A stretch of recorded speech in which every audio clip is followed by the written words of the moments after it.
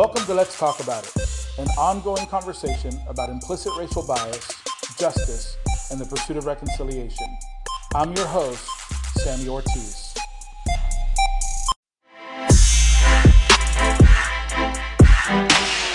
I'm super excited to share the interview that I did with Daryl Williamson last Friday.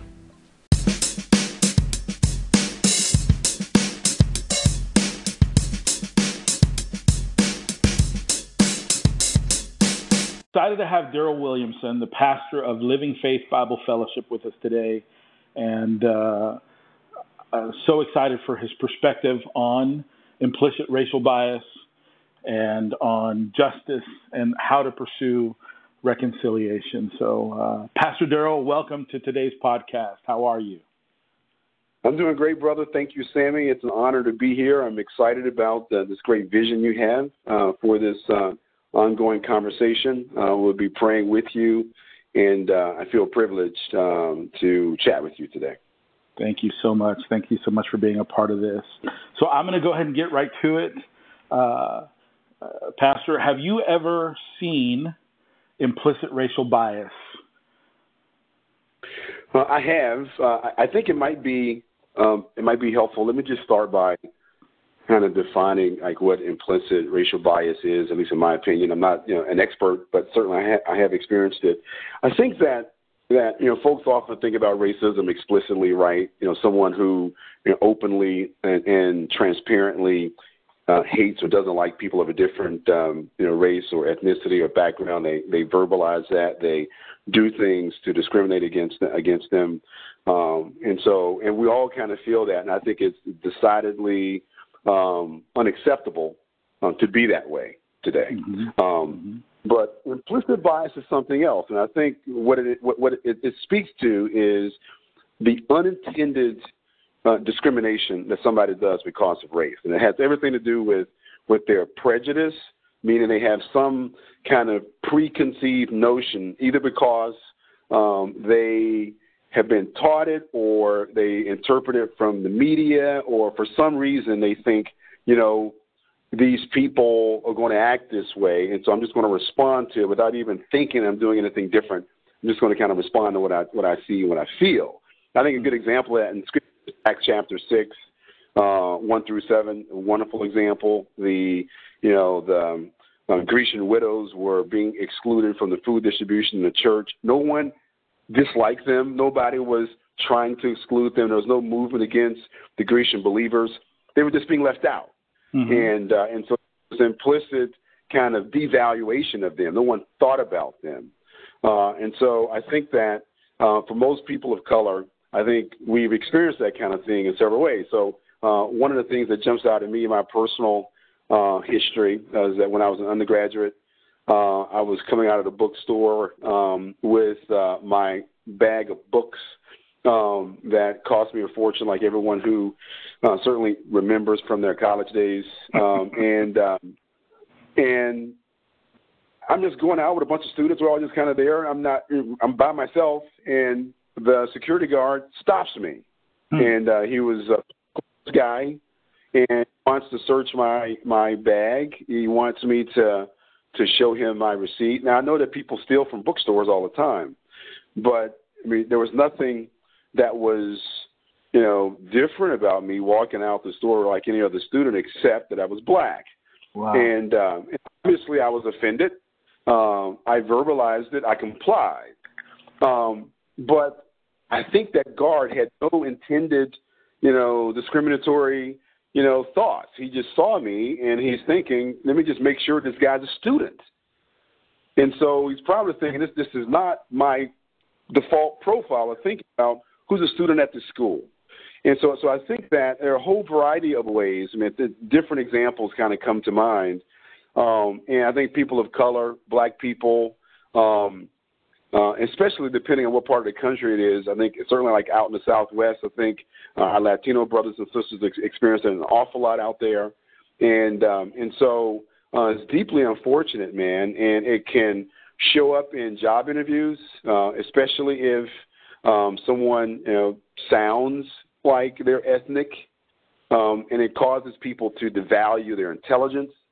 It just causes them not to be drawn to them. Anytime you're interviewing somebody or you're evaluating someone's prospect of being a part of your organization or your team or whatever, you got to be drawn to them. You have to kind of connect with them.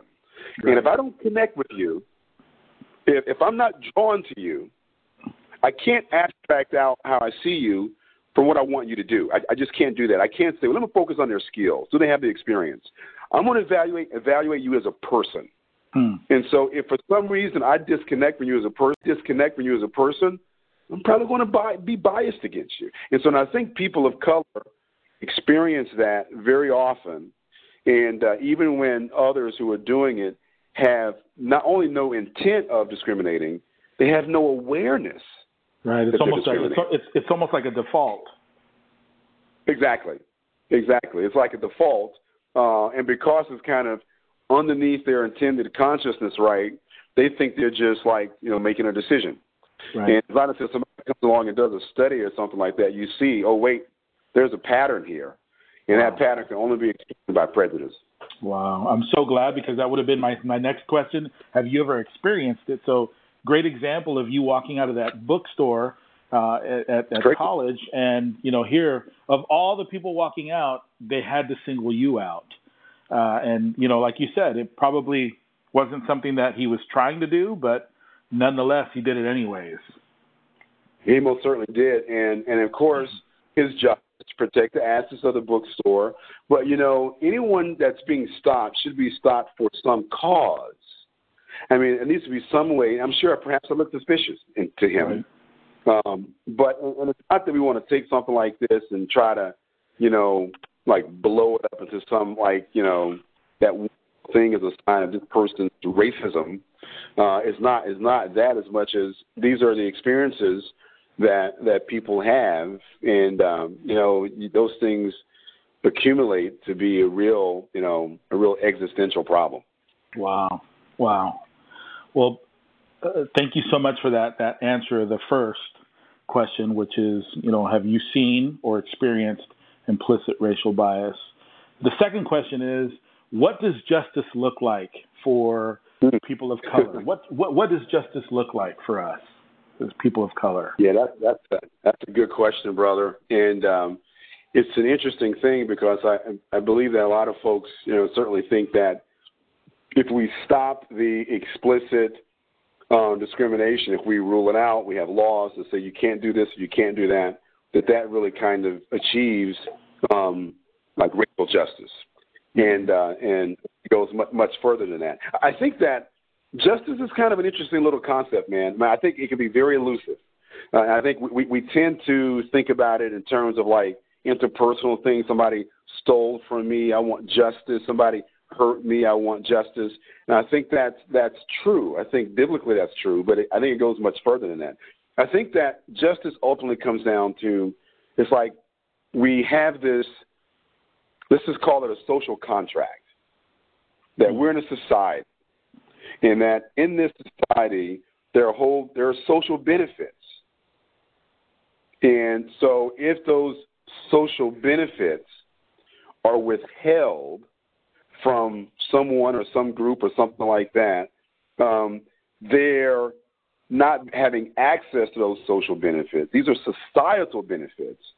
If they don't have access to those societal benefits, then they live and they depend on that society. They depend on it for their living. It's not like we're all just kind of around and I'm not going to treat you like everybody else. We depend on the interaction of people and processes and systems, and I can buy, sell, work, earn money. I can walk along the beach or whatever those things are. That's what it means to live. If I don't have access to those benefits, that is a social injustice.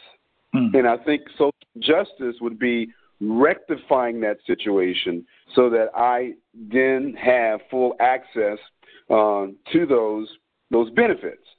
And so I think that implies that that there's a kind of equality, right? It means that there's no sense in which people aren't able to advocate for themselves in society.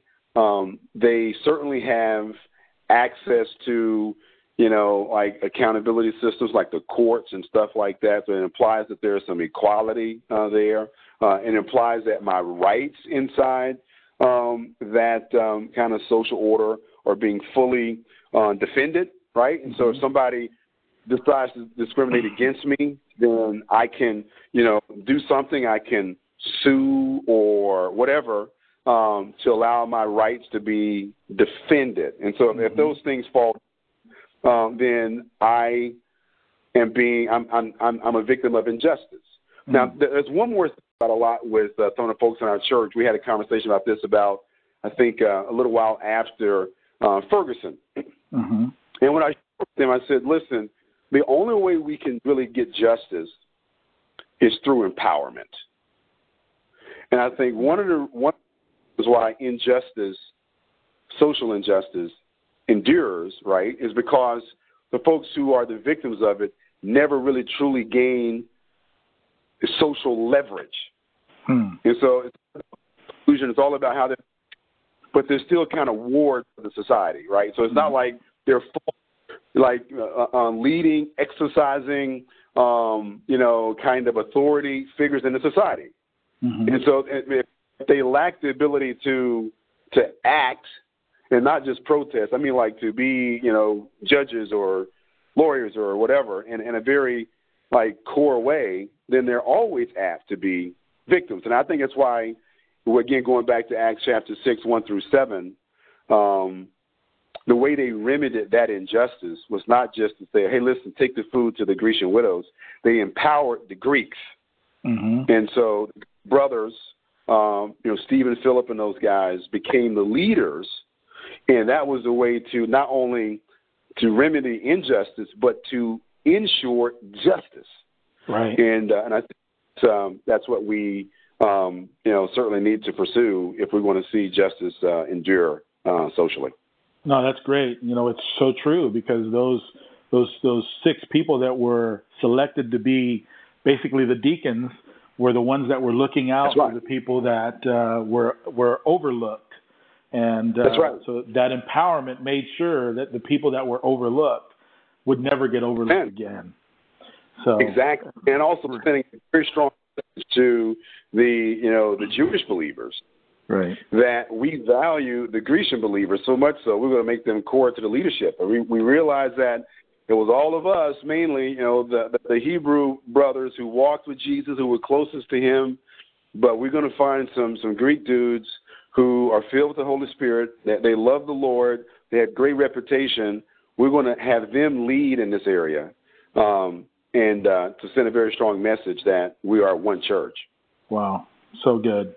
And something that we need as a society that we need somebody to herald that we are one society, even though we have so many people of different ethnicities, different nationalities. We are one society. We are only one United States. It's not like we're broken up as 50 different states and we all get to do whatever. What affects one state affects them all. And just like they needed that the empowerment for the Grecians, the Grecian people in the story that you're talking about in Acts chapter 6. That's right. So we today need that empowerment to take place, where people can be, if anything else, the people that stand on the wall and say, wait a minute, we will not allow that to happen to people of color. Oh, that's right on, brother. That's right on. I think that one of the things that's missing in the church is a really sound and thorough teaching about how the Lord pursued and established both social justice and social equality in the nation of Israel. And I think, and that extended into the church. And I think that if we looked at the laws, for example, like how the people of Israel were to treat sojourners, is that there was very clear that the Lord did not want them mistreated. That you must not mistreat them. They need to be able to work and pay them fairly. That you can't consume all your resources on yourself. The fact that the Lord told people not just to harvest everything said that it would be wrong for you to consume all your stuff for yourself. It would be wrong. And so if we establish that as a means of righteousness, I mean, I tell you, brother, it's an amazing thing, man, when I think about how I hear folks say things like with the health care debate, whatever we think about the Affordable Care Act, that's a side concern. But the principle is, do I have a responsibility to look out for the interests of my neighbor? Do I have a responsibility to do that? This goes all the way back, man, to if we have any thought about whether it's wrong to really ask that question and mean it, all we got to do is go to see Cain's question to God about his brother Abel. When the Lord asked him, hey, my brother's like, wait, am I my brother's keeper? And so the Lord is making it very clear throughout all of Scripture, before him, he has given us a charge that we have a shared responsibility for each other. And anything that sometimes implies that we don't is not of God, brother. This is not.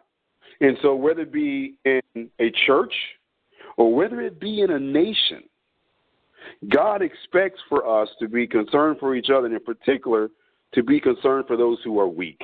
Wow. So it's incredible to me that Christians are in so many cases, the church is a leading voice for not openly and actively loving others any way we can. If that means that, okay, great, we need to have some kind of, fair and efficient healthcare system so people who don't have healthcare or can't afford it can take their children to the doctor.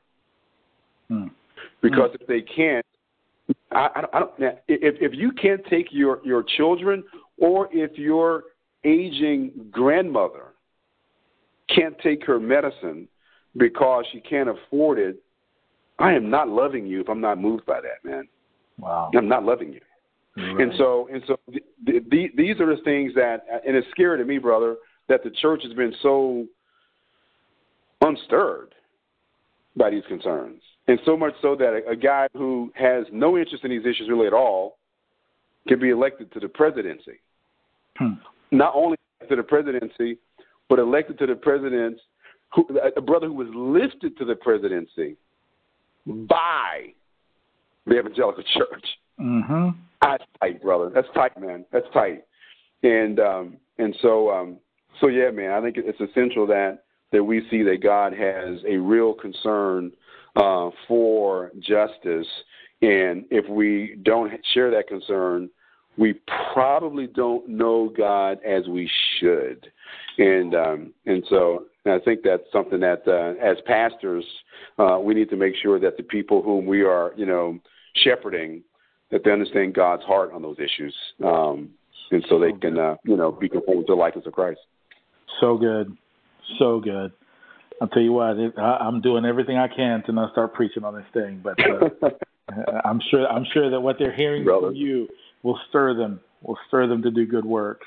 And well, Pastor, my last question for you is this one: how do we pursue reconciliation? We understand already that implicit racial bias is evident. As one would say, Ray Charles can see it. We understand that you've described what justice would look like, that we need to care for people, like we would want to be cared for, and that no one should be left out on that. And so the final question is, how do we pursue reconciliation in a nation where it's so tense, where racism, we still see it. The head of racism has not been chopped off. In most cases, it hasn't even been defined. I define racism as sin, and many people shy away from saying that it is, but I define it as such. And so this head has not been chopped off. But more than that, how do we as people, how do we as the people of God, and how do we as people of this society pursue reconciliation for all, especially people of color? Amen. That's really good, brother. I think that really is the core question, is how do we really come together and heal these deep wounds, these historical breaches. I think it starts with a real sense, especially amongst believers, it starts with community. Is that we have to create, I think the Lord's answer to social inequality is ultimately, even though he's concerned about how it works out in our society today, but I think ultimately there are two phases, I think, in how he responds to that. The ultimate response is the kingdom of God, right? And so where he will wipe everything out and replace today's disorder with a new social order that will have a completely equitable and highly loving relational society, which would be the kingdom of God. And so that's his ultimate answer. I think his interim answer is the church. And so the church is to be a preview of the kingdom. And the church should live out this, one community, different peoples coming together into one new identity. That's what the church is intended to live out. And so the church is to be that response. Now, the question is how can the church be that response? And so I know that there's been, like, going back to the 90s with, like, all the Promise Keepers movement, there's a lot of, like, black churches and white churches and Latino churches kind of coming together for occasional fellowship. And I don't think that's bad at all. But I think what's really needed, which is the kind of thing that I think you're doing, is the establishing of multicultural churches. I think the church will be the church the more we establish diverse communities where people come together, love and support each other across their, cultural and ethnic, heritage. And so I think if the church does that, I think that's where it starts. And I think we see that in Scripture. Basically, the whole project for how the Lord is impacting society in the New Testament is through a church that lives out the principles and values of the kingdom. I think that's the first thing. And if we're doing that, then I think we're good. I think the next thing, though, is I do think that people need to make sure that they, with your first two questions, help with, that they understand what the issues are, so they can realize that the person's in their fellowship, the young black, the 19-year-old black boy who's in my church, who's a great kid, that there's another context he's living in than just our little community and its love, right? He goes out into society, and now he's a young black man. Right. And so I need to understand that so I can look out for him. So I can ensure his welfare and love him fully. And so I think we have to understand the issues too, and be sensitive to what's going on in society and stuff like that. But I think the main thing is community, and if we can establish that and model that, then I think we can lead in society. The church has failed that we've not modeled that in the past, 200 years in this country, and so we've not led on these issues in society. And so I think that's what, if we could do that, I think that'd be tremendous. That's awesome. I'm reminded of something that Paul wrote in Ephesians, where he says that, and I'm just going to read it out. It says, "But now in Christ, you who were once far off have been made near by the blood of Christ. Amen. For he himself is our peace, who has made both one and has broken down the middle wall of division between us, having abolished in his flesh the enmity that is, the law of commandments contained in ordinances, so as to create in himself one new man from the two, thus making Amen. peace, and that he might reconcile them both to God in one body through the cross, thereby putting death to enmity. And he came Amen. and preached peace to you who are far off and to those who were near." And so, Amen, God here is talking about that there were two, in essence, two races, two people. They were talking about the Jews and the Gentiles. And, I boil it down in a very simplistic way. If you're not a Jew, you're a Gentile. And so, and so here comes Jesus. And by the very blood that he shed on that cross, he That's right. breaks down that wall that was a dividing wall, and he, out of two people, out of two races, he makes That's one. right. And so he is the reconciler. And so, just to add to what you were saying, we need to effectuate the very reconciliation that comes through the blood of Christ into this sin that is called racism. And that will be the solution to it all. But we as a people need to see that. That truth needs to become evident to us. The Holy Spirit needs to be the one who enacts that in our hearts and in our minds so that it can become a reality, not just in our own lives, but it can become a reality in our churches, in our communities, and in our society. Brother Sammy, that passage is pivotal. And I think, one of the things it does, just very quickly, is that, we often ask, is racial justice, is reconciliation a gospel issue? And you just read that passage, and I think ultimately the gospel centers around, for what did Jesus die? Mm-hmm. And there's no doubt that Jesus died to atone for our sins. Mm-hmm. Jesus also died to reconcile us to God. He died that we might share with him in his inheritance. And he died for a whole variety of things that are included in the gospel. He also died to create one new man out of the two. Right. And so God, his death achieves that. And we just need to understand that it doesn't happen, though, automatically, and that there's work that we have to do to pull it off. All sanctification requires effort.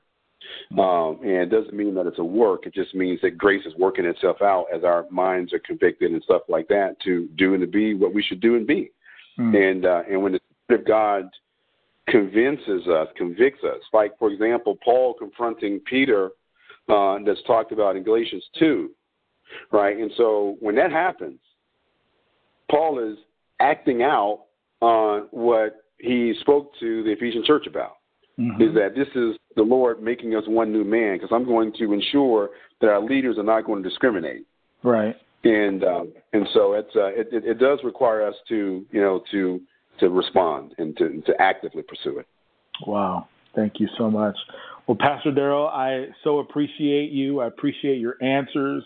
I appreciate the leadership that you provide here in the Tampa Bay area, and so excited for what God is doing at Living Faith Bible Fellowship, and not just there. I know that you're going about and speaking in other places, and so, bro, keep on doing what you're doing, and keep on spreading this good news. God bless you, brother. I appreciate you, brother, man. I greatly value our friendship, and always encouraged by you and your leadership, and man, just thrilled to see you pursue this. And just pray that the Lord make it very, very fruitful. Amen. Well, Pastor, I'm going to ask this for those that are listening to this podcast. Would you close us out in prayer and pray that that implicit racial bias get exposed, that justice is definitely sought for, and that reconciliation is pursued? Would you pray that for us, please? Absolutely. Father God, I just thank you, Lord, for this conversation with Sammy. I pray, Lord, for those who will hear this podcast, that they will be drawn to you in this, that they'll see your heart. Just as Sammy said, Father, I pray that you would just change the course of this, and so the implicit bias based on race and culture would not be a predominant theme in our society. God, I just pray that you would just help justice to be done, that those who are victims of injustice, God, will come to see how valued they are, how much they are the Imago Dei, by justice being done for them. Lord, just also pray that the church would be the church that you envision, that we would be a church, a reconciled church, a united church across all ethnicities and generations and cultures, where we can talk about our differences but not be divided, and Lord, that we can find true unity in that we've been redeemed by the blood of Jesus and that his Holy Spirit lives in us. Father, thank you, God, for your great love. We love you, Jesus. In your name we pray. Amen. Amen. Well, Pastor Darrell, thank you so much for taking time out of your busy day to be a part of this. And God bless you. And you will be a guest again. I am for sure of this. Praise God, man. Sam, this was fun. This is definitely a good time. I'm thrilled you're doing it, brother. I'm thrilled you're doing it. And I will probably be a listener to your podcast. So I'm going to be a part of your audience, brother. And I'm going to share it with folks in the church. And so just hoping that the Lord is pleased to use it and to grow it, man. It'd be awesome if He's pleased to do that. Thank you. Thank you so much. Well, Pastor, you have a great day. Have a great weekend. And